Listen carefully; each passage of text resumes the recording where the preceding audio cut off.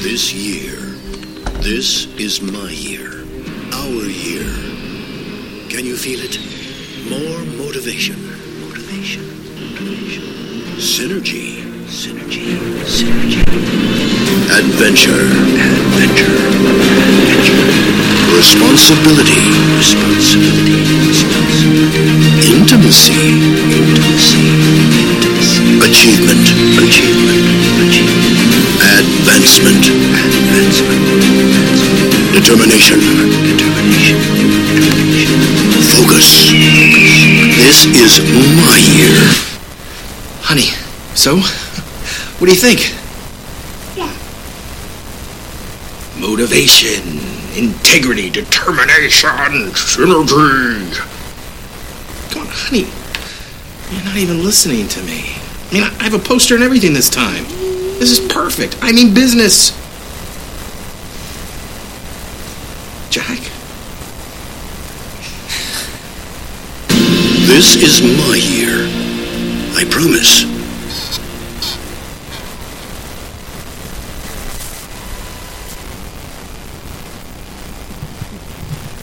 This is my year, I promise. This is actually the very last week of the decade. Is that like weird to you? Like when you think about it, is that something that you think about? Like, oh man, this decade's it's come to an end. This decade is it's over. You know, there were good things, there were bad things, there was things where I was indifferent about, but it's coming to the end. And what happens is we automatically, as humans, start looking to the next thing, right? Next year. And so this sermon is called, This is My Year, I Promise. It's loosely based out of the passage from Galatians that my wife read earlier. But I want to start off with just a little bit of a straw poll. Raise your hands if you make New Year's resolutions. If you make them. Okay, so I've got a very definitive 2 over here on this side. We'll go with 3. Now raise your hands if you do not make New Year's resolutions, if it's something that you do not do. A lot more people raise their hands for that one. And when I was preparing for this, what I realized is that people quickly fall into one of 2 categories. You got dreamers and you have realists. Now the dreamers are the people who raise their hands on the first question. Because let's be honest, and I think I have this statistic a little bit later on, something between 85 and 95% of all New Year's resolutions fail within the first month. 85 to 95% fail, and we'll get to that a little bit later on, but really when you think about it, it's the dreamers who make those resolutions. Dreamers say things like, this is my year. It's going to be phenomenal. Have you ever heard this? We're going to do this, we're going to do that, we're going to go here, go do this, we're going to have a great time. Maybe you heard the people who say, this is the year I'm going to get healthy, this is the year I'm going to go to the gym every other day and exercise every day, I'm going to eat right, I'm going to get my life into balance. Maybe over on the other side you got people who say, I'm going to quit out the social media and spend less of my time online and more of my time in life with everyone else, and actually having life. And you get all these people who do all these amazing resolutions, and they're what I call the dreamers. And the realists say things like, well, you said that last year, right? You made those same promises last year. You made those same things that you said this year. You said last year it was going to be a different year. You said last year it was going to be the year that you lost weight or ate right or went to the gym. And so I just want to start off by acknowledging that realists and dreamers look at the new year just a little bit differently. And I think life would be boring if we looked at life completely the same all the time, right? If we didn't ever have any disagreements ever, life would actually get just a little bit boring. And so I'm not saying that dreamers are wrong and realists are right, even though my wife is a dreamer and I'm a realist. What I'm saying is that they're different. And what I honestly think is we actually kind of need both within the church, and we need both within the world. There's nothing right or wrong with being one or the other. It's just how we're wired, either as a dreamer or a realist. Realists I'll speak to first. Dreamers need us. Dreamers need the realists in the world to push back on some of the fanciful ideas and notions that they come up with. In our first appointment, not our first appointment, sorry, in one of our first experiences working for the Salvation Army, we were under a Corps officer who was a visionary. This is the type of person who, when he wanted to do a carnival for kids at Easter time, also wanted a live petting zoo with camels and lions and weird stuff. Like if he wanted a unicorn, I wouldn't be surprised. And he would come into these visionary meetings and he would throw 1,000 things at the wall, and whatever sort of stuck is the way that we went. And he was a huge visionary and dreamer, and his wife was much more the realist. She looked at the wall and said, right, you can afford that. You cannot afford to get a real lion at the petting zoo for Easter. Why do you want a lion at the petting zoo for Easter? It would be cool. Yeah, it would, but that's weird. Don't do that. And so in the church, really, realists need to be able to push back against the dreamers. Now, I know the arguments. Dreamers like to quote things like this. Jesus saying, with man this is impossible, but with God all things are possible. I can have a lion at my Easter carnival. Like, yes, with God all things are possible, just you're not being really realistic.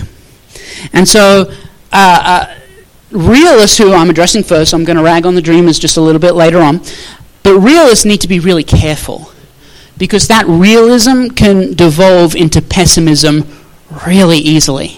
And I know if you're guilty of this, I'm guilty of this a lot of times. When I look at an idea, my first concept of being a realist starts to slide very quickly into pessimism. Like, yes, we want to do this, but do we have enough volunteers to do this? Do we have enough money in the bank to do this? Are we going to get in trouble by doing this? And suddenly you transition very quickly from being a realist to a pessimist.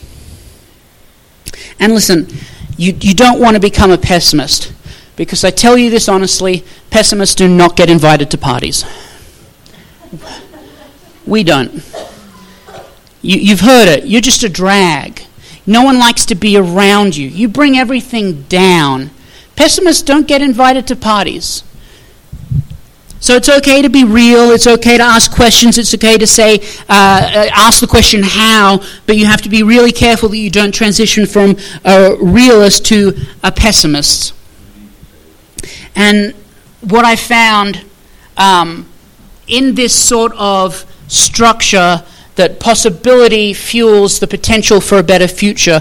And so as a dreamer, and now we transition onto this side, as a dreamer, what I found that dreamers see the potential more than realists do. They see the what could happen if we just stepped out in faith, did it the way that God told us to do, and we walk in that direction, even not knowing where that direction is going to take us. What could we accomplish if we have God on our side? And sort of the counterweight to that is, for dreamers, it's okay to dream. It's not okay to live in this sort of illusion fantasy world.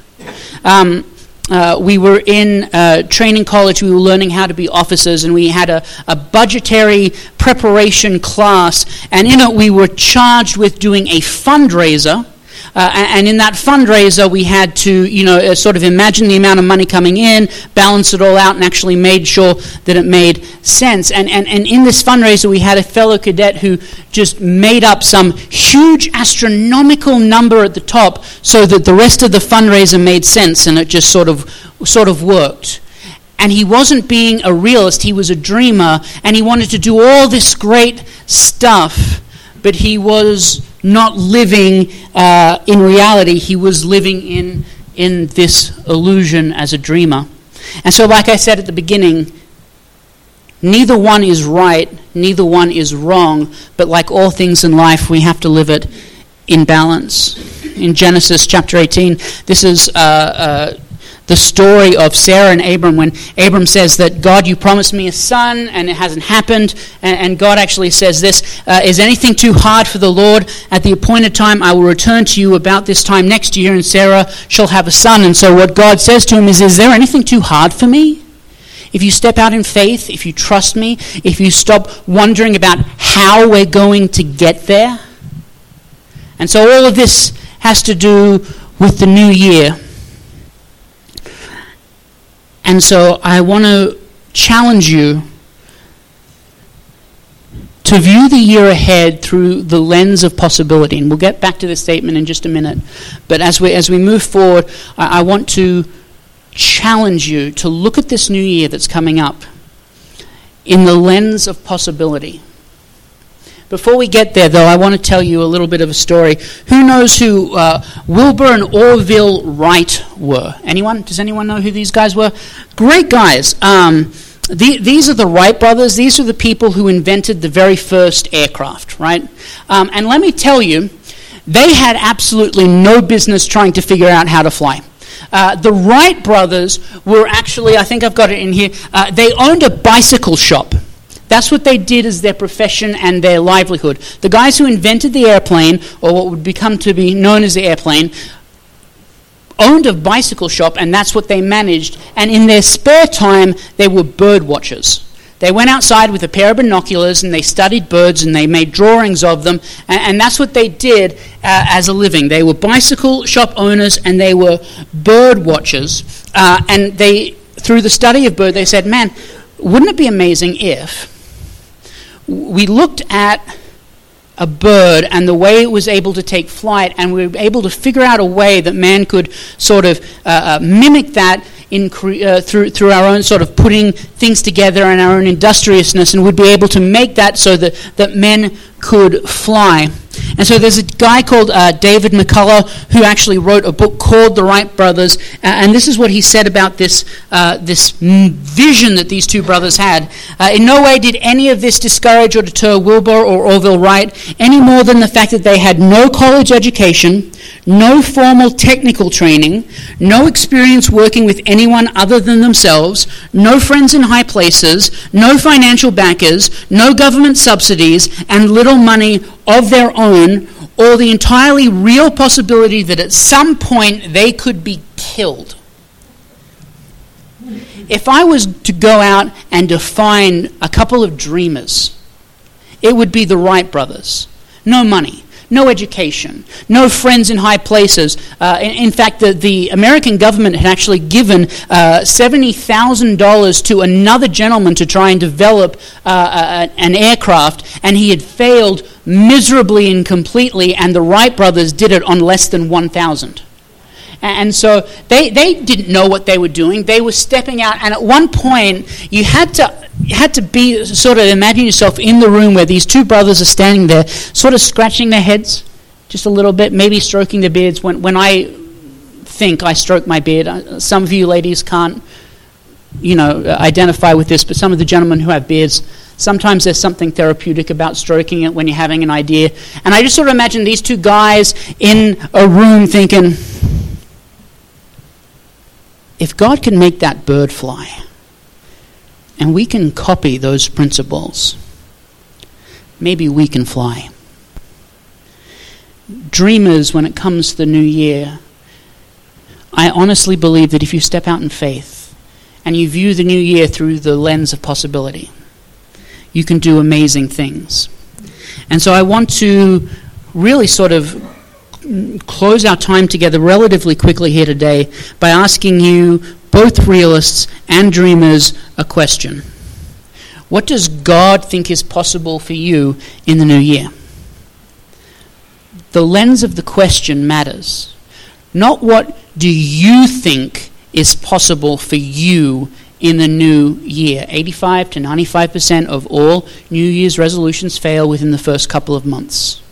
There's reasons for that, of course. There's reasons like you made the goal too lofty and too big, and there wasn't any possible way it could be accomplished because you decided that you were going to learn how to fly. Well, that's not exactly possible. You made the goal too big. And sometimes we make the goals sort of immeasurable and too sort of pie in the sky out there. We don't really know how to measure them. Well, I said I was going to do this, but I didn't even know how I measure that. So the question is not what do you think is possible in the new year, but what do you think God thinks is possible in this new year? Because when you look at that question through the lens of Scripture, what does God think is possible for you in the new year?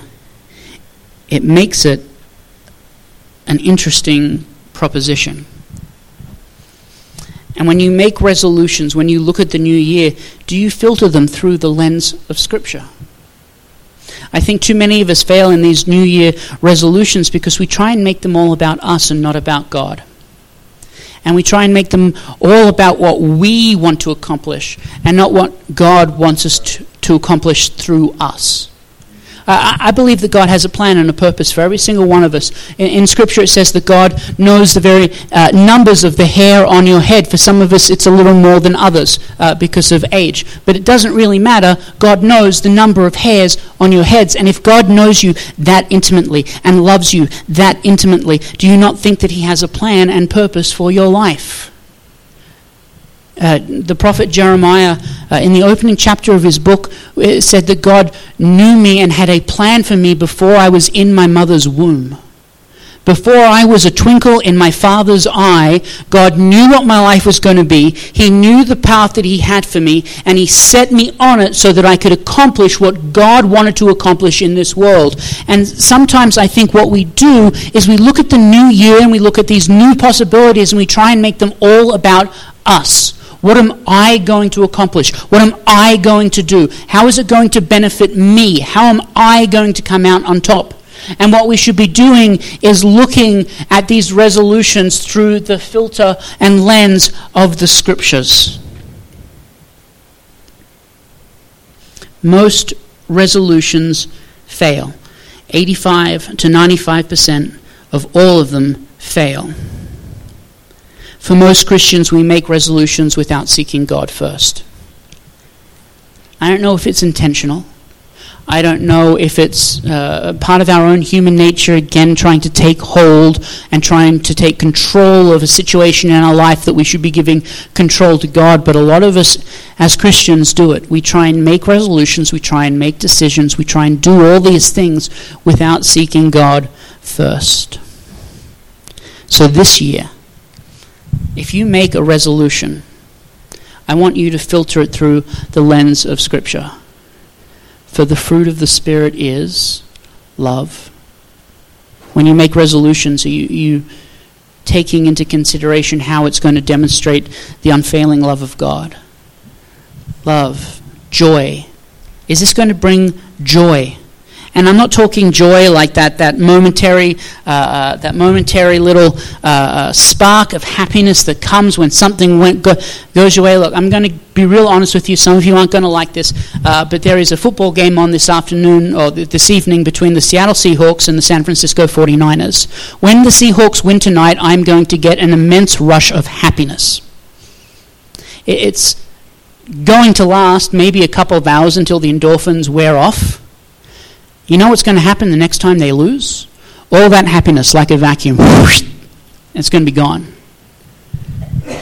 Happiness is found in the things that happen around you. They're not immeasurable, they're not eternal, they're not joy. So when you make a New Year's resolution, are you filtering it through the lens of joy? Love, joy, patience. I love you all, but Christians, we need to exhibit more patience, not only with each other, but with the world. I was on Facebook a little bit earlier this morning, and someone wrote a political argument, and this was supposed to be an argument, and all of them on there were proclaiming to be Christians. They all said they loved Jesus. Yet if you read through every single one of the comments, you would not be able to tell that they loved Jesus. I don't care which side you're on, but we need to be showing a lot more patience with each other than I think that we do now. And it wraps into the next two as well, kindness and goodness. Do you show kindness to one another? Do you show goodness? Are you living your life through the lens of Scripture? Love, joy, peace, patience, kindness, goodness. Are you being faithful? Faithful to what God has given you? Faithful if you have family and friends, faithful to the family and friends. If He's entrusted you with finances, are you being faithful in the finances and the responsibilities that you have? Faithfulness, gentleness, and self-control. Because what Scripture then says, against these things there is no law. So when you are making your New Year's resolutions, filter them through the lens of Scripture and ask yourself this question: what does God think is possible for you in the new year? Let's pray. Heavenly Father, I thank you for the time you've given us together to gather in your name and to worship you. I pray, Lord God, that as we go from this place, you bless us. You open our eyes through the lens of Scripture and allow us to step out in faith, whether we are dreamers, whether we're realists, knowing that we are your children, that we can step out in faith and ask ourselves, what is possible with you in this new year? What do you have for us in this new year?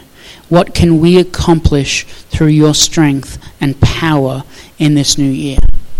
We love you, Lord, and we pray these things in your Son's precious name. In the name of Jesus, amen.